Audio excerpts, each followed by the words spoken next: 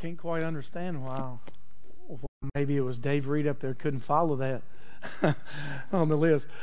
Thank you for trying that, though, Dave. I couldn't tell either where she was at until she mentioned the word Antioch, and I got that, and Paul and Barnabas. But that was absolutely wonderful, and we appreciate you, Carmen, reading that. And we've been introduced, haven't we, each week to a different language. And isn't it amazing as we sit here and remember just why there are different languages all over the world? You remember? It was a judgment, wasn't it?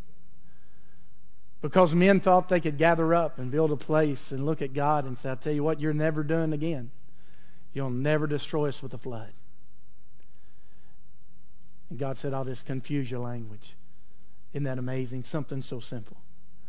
And yet on the day of Pentecost, we hear all of the nations hearing in their own language, God restoring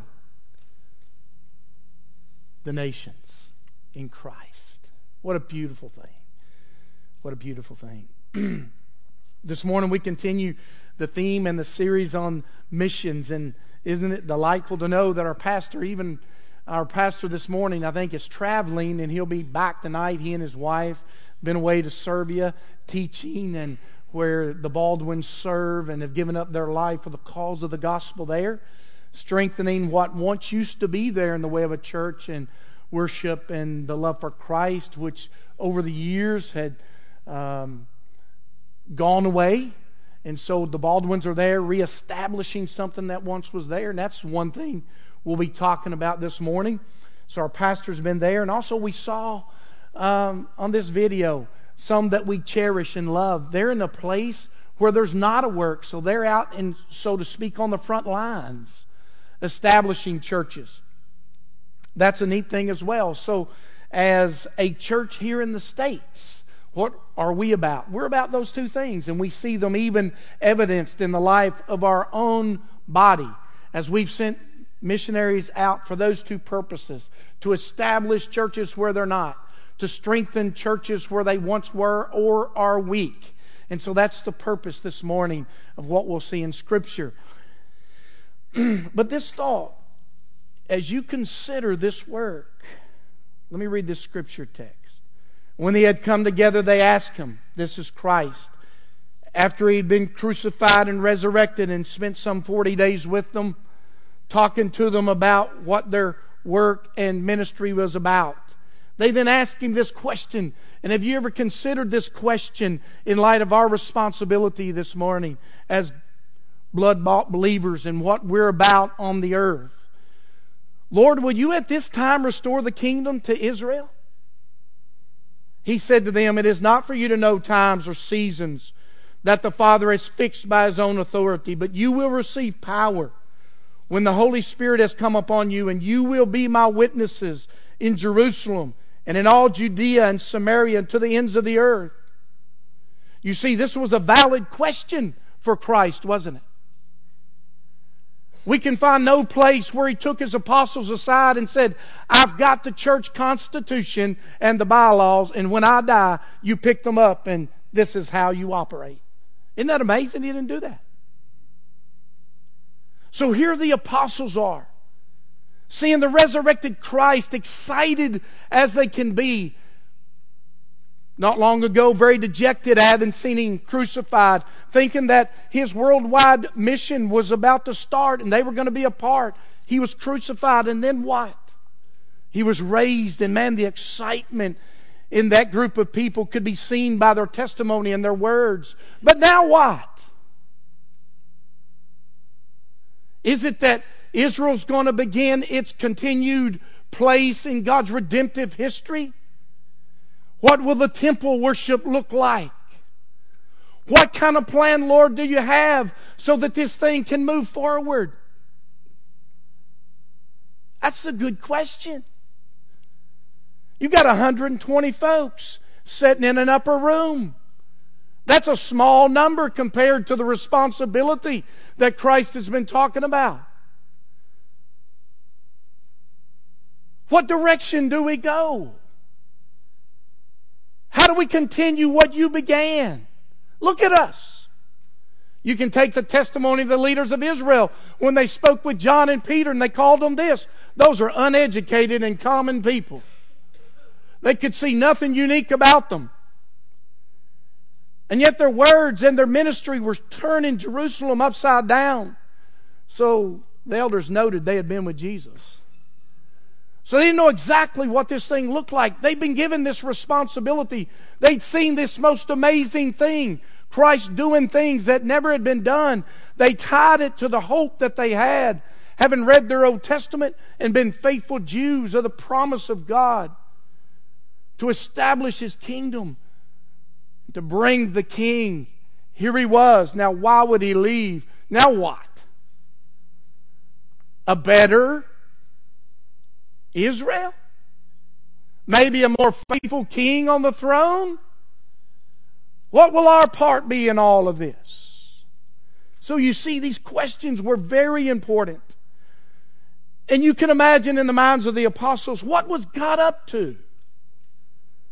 How in the world was this thing going to go forward? And Christ, in this dissertation right here, right before He was taken up. Now all of these things by Christ were meant to make the impression on these men in order that they might fulfill their ministry. They'd seen these things. They'd been with Him. They'd heard these words.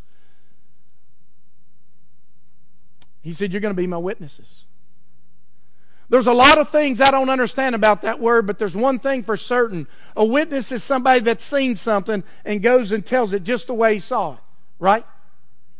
So that much they knew. We've seen something. It's different than anything we've ever seen. And our responsibility is to take it and tell it everywhere we go. That much they knew. And then we find them doing that very thing.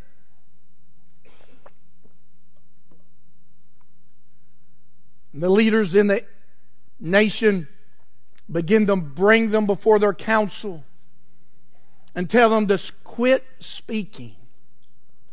Quit being a witness. But Christ had given them this responsibility. So off they went to do it. And it was a wise man named Gamaliel who said of this particular movement. There had been two people in time past who had started a bit of a movement in Israel, Thaddeus and Judas. Both of them had met the sword. Following their deaths, their followers quickly dispersed. Gamaliel said this about this particular undertaking or plan. If it's of man, it'll fail. But if it's of God, you will not be able to overturn it or overthrow it. So what's the statement here? It is, so to speak, game on, isn't it? Here are the apostles. Here's what's at stake. Was the person and work of Christ, His resurrection and all that entailed in His life, was it of God or not? And here are these little apostles with a few folks with them to answer that question. Think of it. 120 against the world. 120 even against the nation of Israel. 120 against the synagogue and the elders and the leaders and the temple. 120 against the armies of Rome and its emperor who loved to be worshipped as a god himself. If you were a betting man, would you take that one? 120 against the world. That's what it looked like. Right. That's what, as John looked around, he could think in his mind, my, what a task. So that's a question that we have to look at and answer ourselves. But the verse this morning that helps me understand that and put it in the context for us. And now as we look around some 2,000 years beyond that particular point in history, it's easy for us to say, well, I mean, look,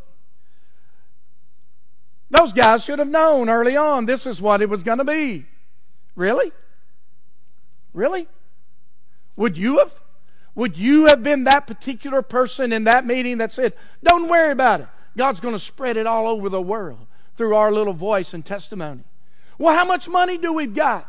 Well, the guy that laid at the temple who begged for a few coins looked at Peter and John, the leaders of the movement, and said, can you give me something? Yeah, they said, silver and gold have we none. Boy, don't you need money for missions? For a worldwide conquest? To destroy the armies of Rome? To take over the religious system of Israel? Don't you need some money? This group is going to check that one off. Silver and gold we don't have. But such as we have, give I unto you. In the name of Jesus Christ of Nazareth, rise up and walk. So they took this guy with them whenever they got arrested. And the elders looked at him and said, what are we going to say? That guy right there used to be crippled and he's healed. What can we say?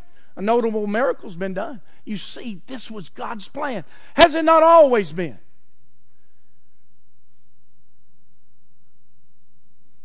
Why didn't God choose something strong and powerful?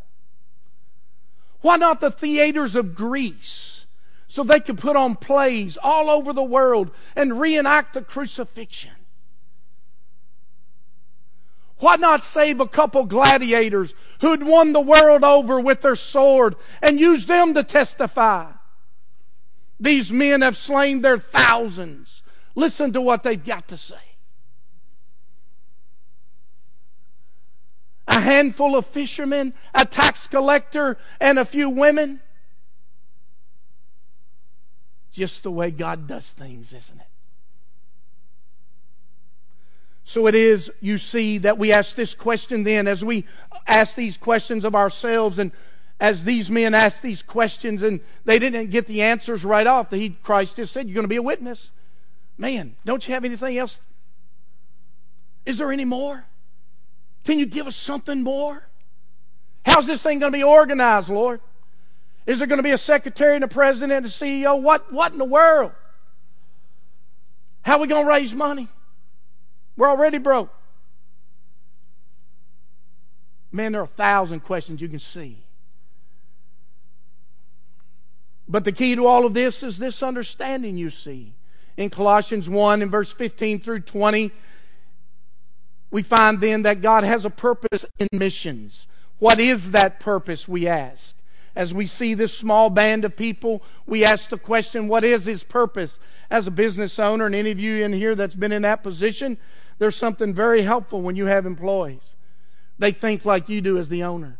If you ever hear that in any place, you understand that to be a certain truth. The necessity of this little band of 120 and their success rested on this. Did they understand and know, and were they gripped by the purpose God had? If they went out and did their own little thing, they'd end like Judas and Thaddeus, at the end of a sword, and all their followers dispersed.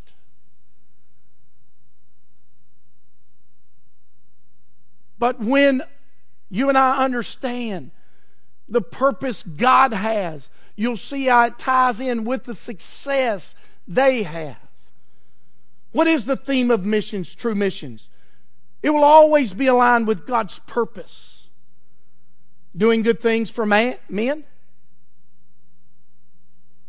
feeding the poor, helping the sick, building hospitals, relieving suffering, social justice, redeeming the culture, exalting love. All of these things sound good, and many of them are. And many of them are done by those who love and embrace the Savior. But I'm telling you, this is not the overarching, defining purpose of God's mission in the world. And these things would never be the things that would carry the church of God from Judah to Israel to Samaria and to the ends of the earth. No way. What was it then? Colossians 1, let me read these verses. He is the image of the invisible God, the firstborn of all creation. For by Him all things were created in heaven and on earth, visible and invisible, whether thrones or dominions or rulers or authorities. All things were created through Him and for Him. And He is before all things. And in Him all things hold together. And He is the head of the body, the church. He is the beginning, the firstborn from the dead, that in everything He might be preeminent. What's God's purpose in the world? It's to declare the preeminence of Christ as He was in creation and as He is in the life of the body, the church. You see, this is the purpose of God. And it can be found all over Scripture. I'm going to share with you several verses that will help you understand this thought and idea from the very mind and heart of God. And you'll see how it pervades these first 120 folks. But the real question is, do you agree with it? That's an important part, right? You're not here by accident this morning. And we can look what happened in the past. We can talk about distant lands. But what God's most concerned about at this moment, in this period in time and history, is what you think about it. And that you're willing to change your thinking in order that it would be like His. That's what happened to the 120. So note with me first, one of the most prominent missionaries in all the world that's ever lived, we would all agree, is the Apostle Paul. As he went to the area of Corinth, a place where they valued wisdom and learning and theatrics and sin. Can you imagine as he went thinking, how am I going to reach these folks? Man, I've got to do something big. I've got to get their attention. I've got to be flamboyant. He said, when I was among you, I decided to know nothing save Jesus Christ and Him crucified. He was committed to the purpose God had. As the witnesses we are to the world, he was committed to this one thing. It was God's purpose.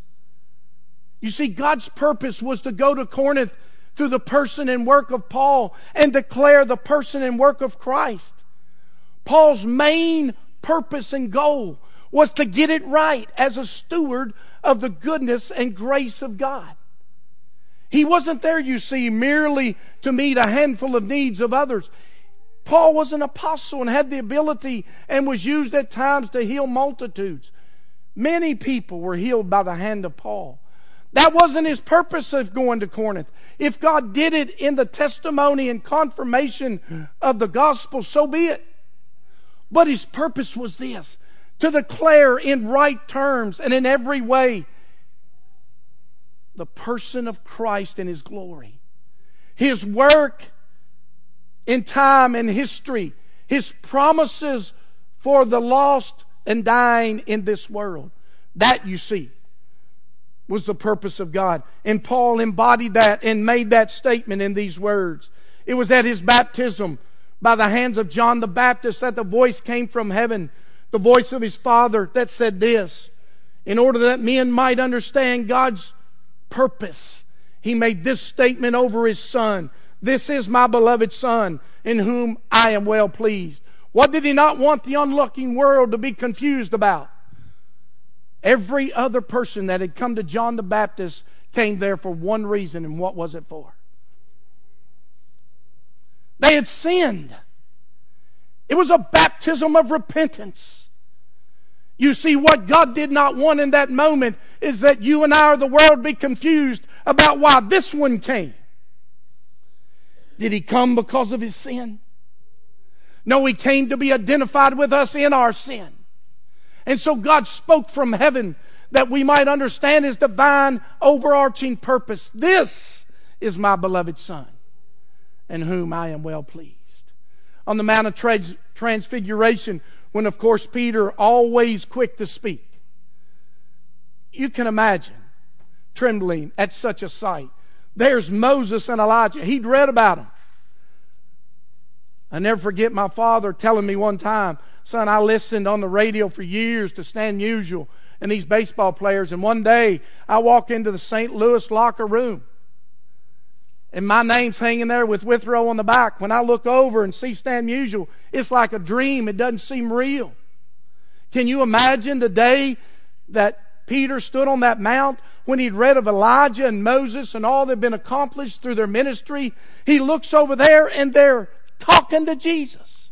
Man, what a moment. And in his desire to be spiritual,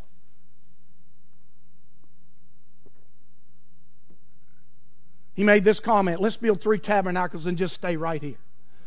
Now, you can't blame him for that. You'd want to stay there too, I hope. But after the cloud came and they heard this loud voice, this is my son, my chosen one. Listen to him. What did he want Peter to walk off that hill understanding? He is my purpose. Moses had his moment. Elijah had his ministry. This is the goal of all eternity. You see, God had to do some amazing things to make those things clear. So we can understand as we read our Bible that God's purpose in missions, which is Christ, His person and His work, has been and always will be in direct opposition to any cultural context of which it goes. 1 Corinthians makes that clear. Christ, His glory and His work will always be by the world considered foolishness, and by the Jews it will always be to the unbelieving Jews a stumbling block. You see, that's the truth of it. You must remember that. His purpose, who is Christ, His work and His person will always be to the world these things. No matter what kind of package you put it in, no matter how you come across with it, it will always be this. Those 120 understood it. They carried it as a witness nonetheless. And they met with just the opposition Christ and the Father said they would. But they met with the success that Christ guaranteed, because they embraced the purpose that God had in His own heart for His work. The reality of this work of Christ is, though to the Jew it's a stumbling block and to the Gentile it's utter foolishness. A man dying on a cross, the one who created the world, giving Himself over to the Roman government to die with a few spikes in His hand and a sword thrust into His side. What kind of thing is this?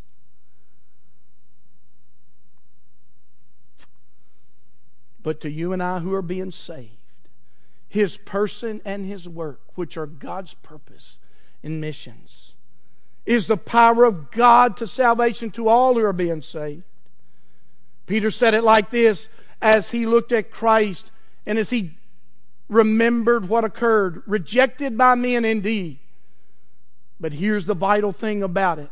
In the sight of God, chosen and precious, as we consider the work of missions this morning. From the witness of this book in Colossians, we're given 2 clear things. God's design for us in the way in which we move forward in this church and in every true church is that our goal would be the faithful witness with the same purpose God had. And that's telling the world about His Son and His place in all of creation. And telling about His Son in the formation of His body, the church. You see, what God valued, the world doesn't. Always remember, my question to you as we close on this point, could it be said of you that the very purpose for why you do life is to make Him known in the world? You say, well, I'm not a missionary. I'm not over there.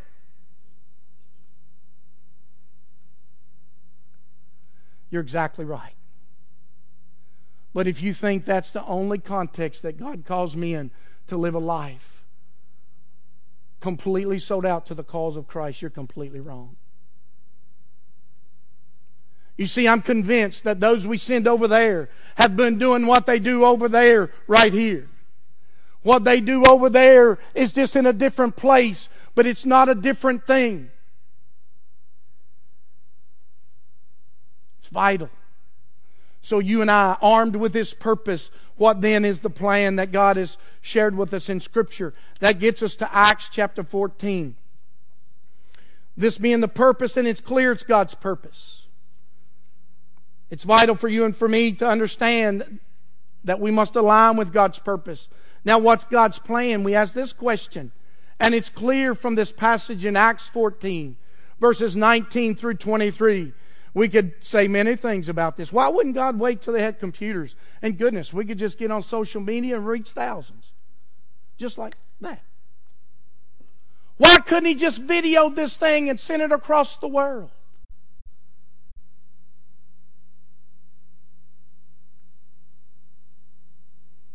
Man, we would have come up with such a better idea, I assume.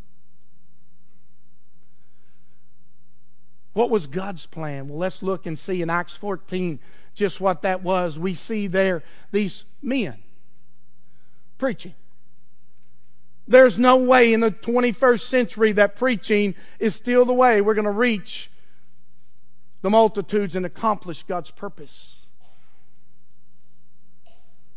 As I can tell concerning the plan of God, it's not changed. The word preach means to herald or tell forth or share a particular truth or body or message.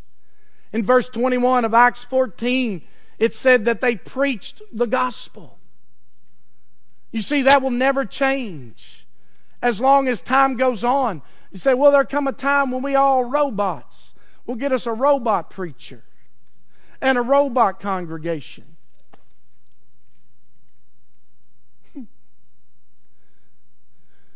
No, friend.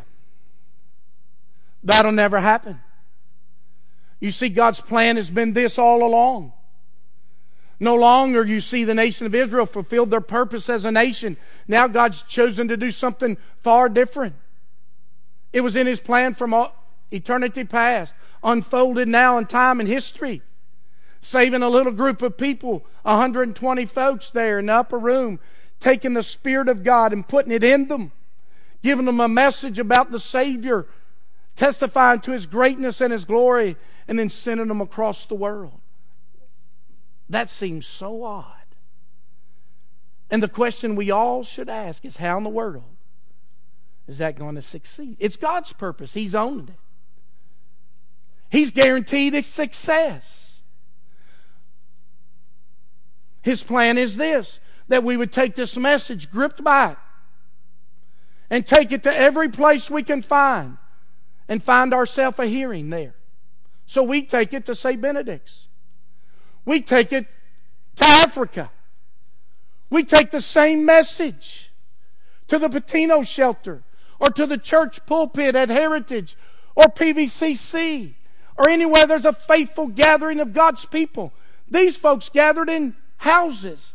They gathered up in people's houses. They were a church.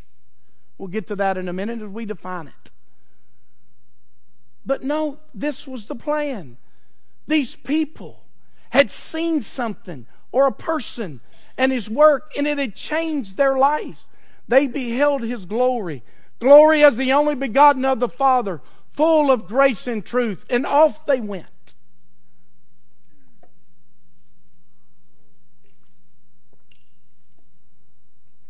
You see, that's God's plan.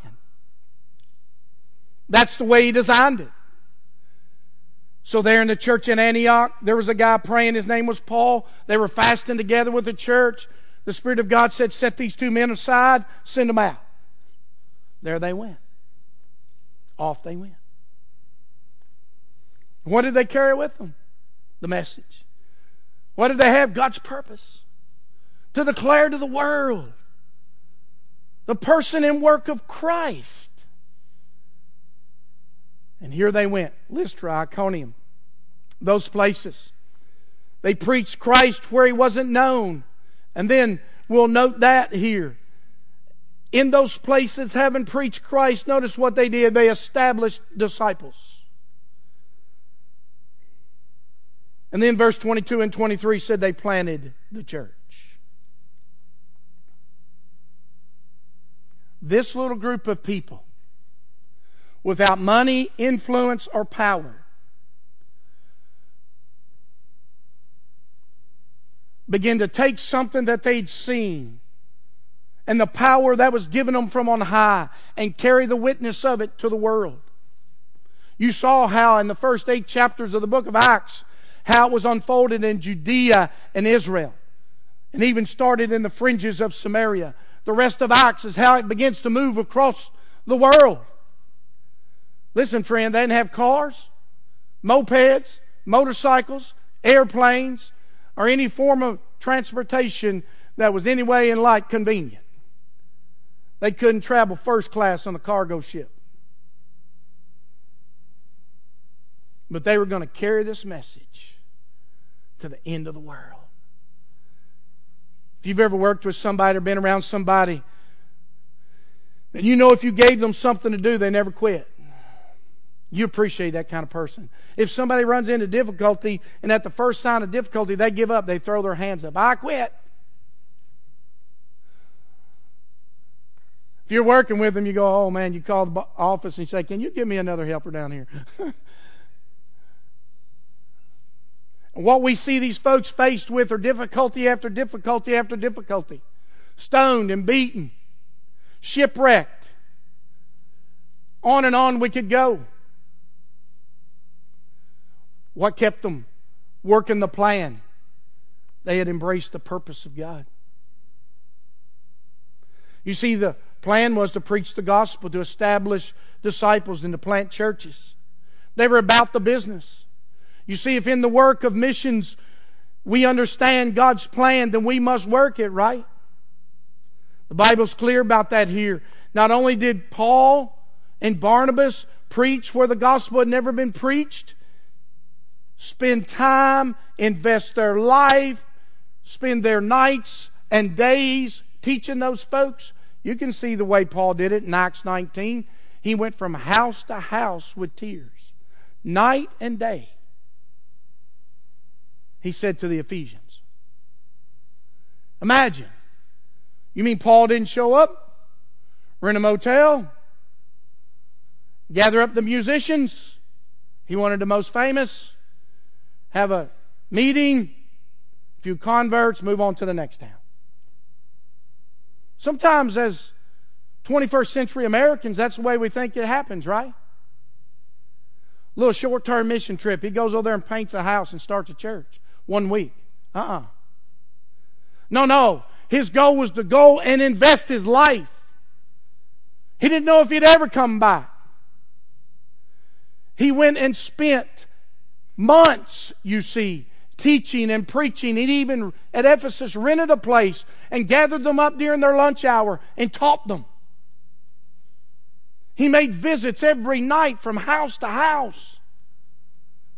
Now, what do you think the conversation was about?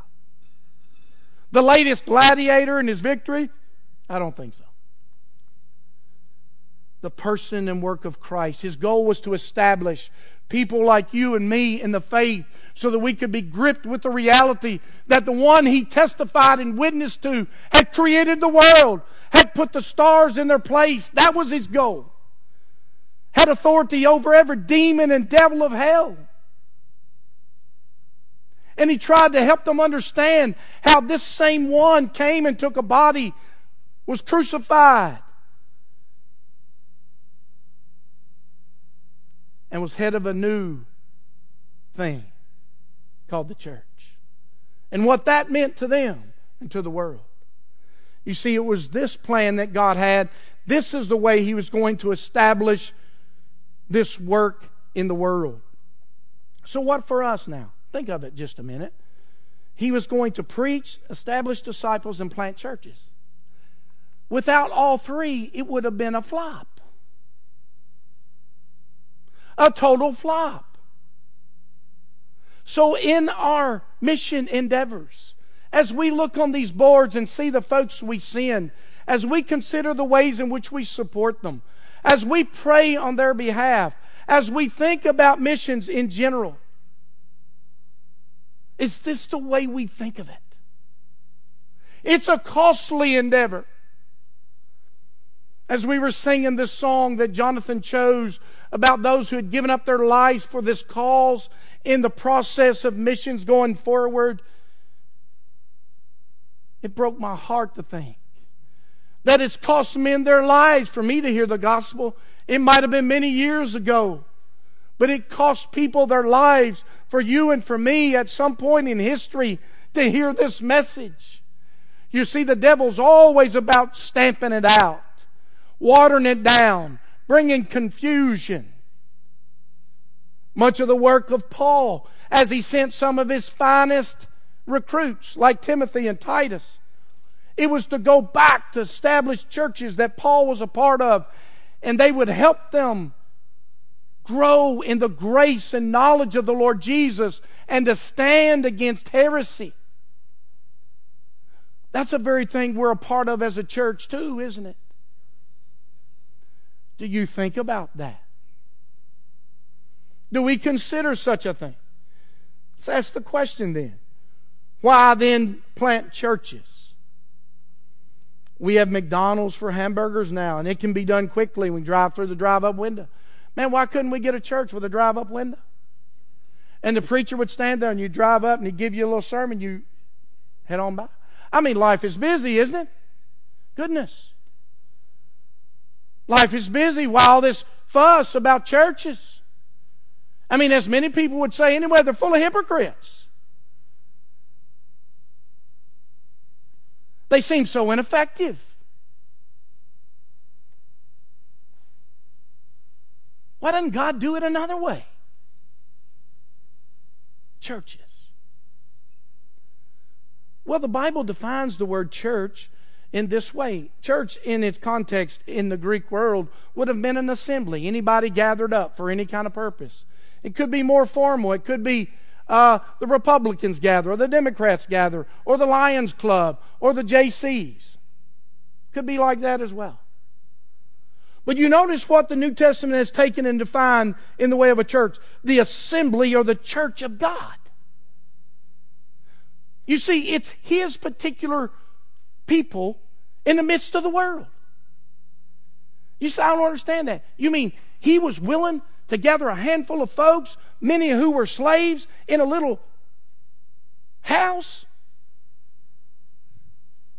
and call that His plan to reach the world? Shake your head with me like this. Exactly right. It's exactly the way we wouldn't have done it. It's exactly the way the world wouldn't have done it. It's exactly the way God chose to do it.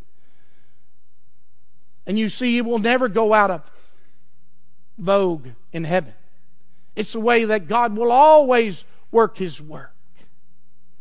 It's the most amazing thing. In 1 Timothy 3, this statement is made about the church. It's the household of God. You see, you come to my shop, I don't care what kind of shoes you've got on. I don't care how muddy they are.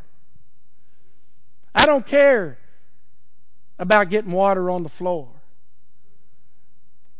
It's just a shop.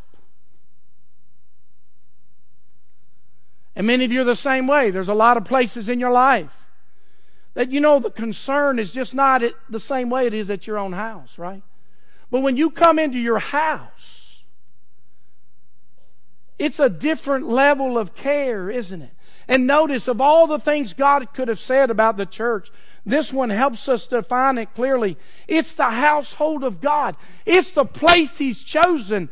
Not the amphitheater, not Washington's capital, not the capital of the nations, not any particular place in the world. It's those little people gathered up in those houses that call on His name and trust Christ. That's the place out of all the world He's chosen to dwell personally. Man, what an amazing thing. You see, the Jew couldn't understand that. They took 46 years and built Him a big place to dwell. He said, I'm not worried about that.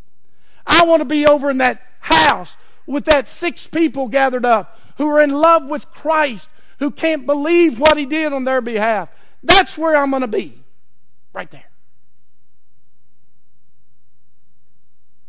You see, they got it all wrong in the temple.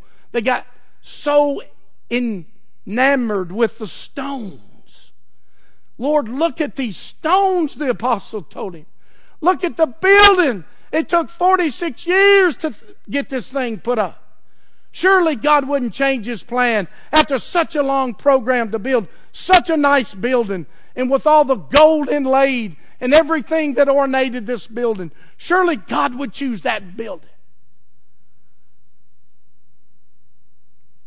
He said, no. There's coming a day when not one stone will be left on another. But I'm going to tell you where I'll be, in those houses with those people.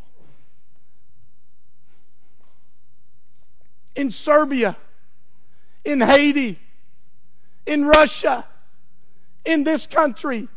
I'll be with that group of people gathered up who love the name of my Son, who grip the purpose, and who delight in my plan. You see, the household of God is the church. That's you and I. Called out of the world, assembled together under this banner, the living God. That's amazing, isn't it? So we understand this very thing from Scripture. It's so clear. The church is defined as His household, the body of Christ. In the Bible, it's used in these ways. We must confess that not everything that says it's a church is a church, right? So we know this as we leave these 2 points. God has a purpose. It's the witness of His Son, His greatness and His glory. He's chosen to do it in the most, for many, a strange way. To take men and take their voice and testify to His work and His person. To take those same people and gather them together and disciple them and teach them about His Son. In order that they might come together as a church and live out their life with the same purpose the missionary had when he came.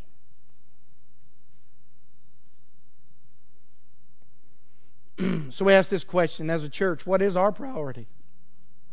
Have you ever asked that question?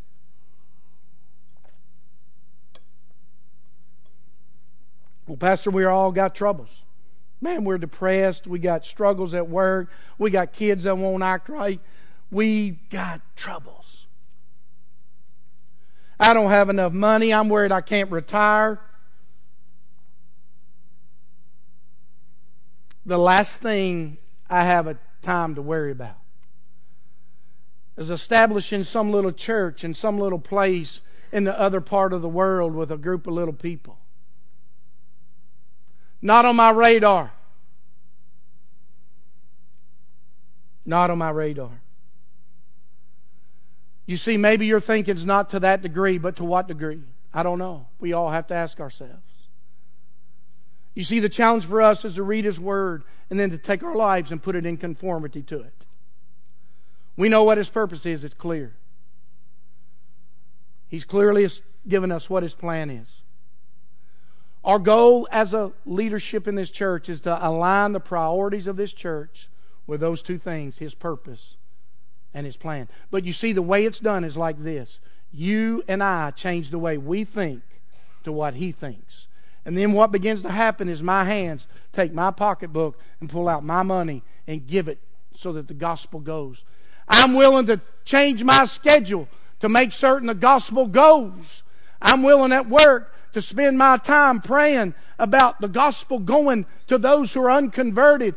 I'm willing to live my life in a different way. You see, that's the whole thing here, isn't it? You say, well, if I went to a foreign land, I'd live different than I do now. Something wrong with that, isn't it? We cannot think that way. It's not biblical thinking. So our priority, first and foremost, is to embrace His purpose. We must embrace His purpose. And that is falling in love with His Son. If you're here this morning and you have, what is your thought about Him? Or do you, if you're honest with yourself through the week, do you rarely think of Him? Do you rarely think about what He's done and who He is? Can you look up into the stars at night and not think about who put them there and who holds them in their place?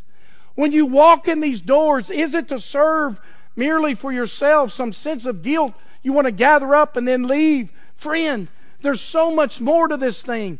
It's fallen in love with the one that God sent. The one whom the world says is worthless, but God said is of chosen and precious value. How do you value Him?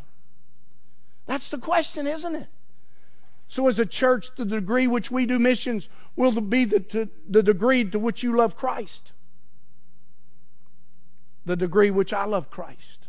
Ask yourself that question. The last thing, it will be the way in which we choose to fulfill His plan. You see, in my body, if a rogue cell begins to reproduce itself, that's called cancer. But when a healthy cell reproduces itself, that's life. Healthy churches produce healthy churches.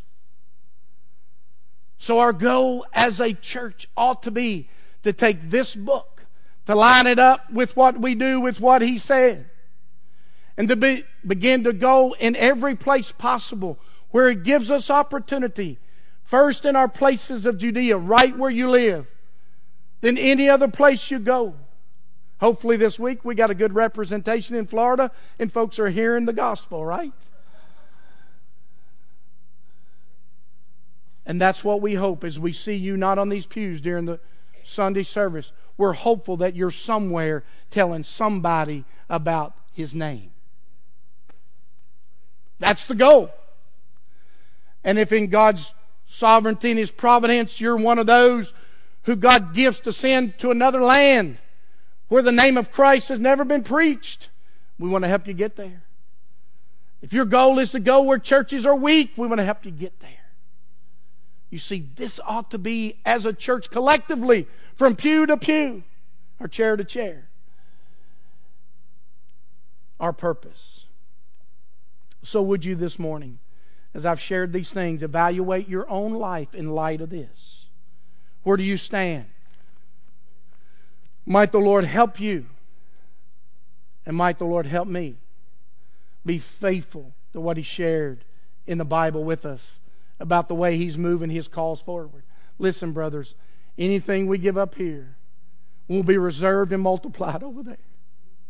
So if you send one of your kids off to the field of missions and they never come back alive but in a body bag, you will enjoy forever in heaven the glory of God in the face of Christ. Let us pray. Father, we thank You for the truth that You've not left us to ourselves nor in darkness, but You've saved us and changed us and given us these truths that speak of the glory of Your Son whom we love. Lord, this morning just help us all. Lord, the cares of this world and the deceitfulness of riches and all the things the world advertises grips our hearts and minds. Free us this morning, we pray, from all of those things, that we might grip Your purpose and work Your plan as a church. May that be our priority. We ask in Christ's name.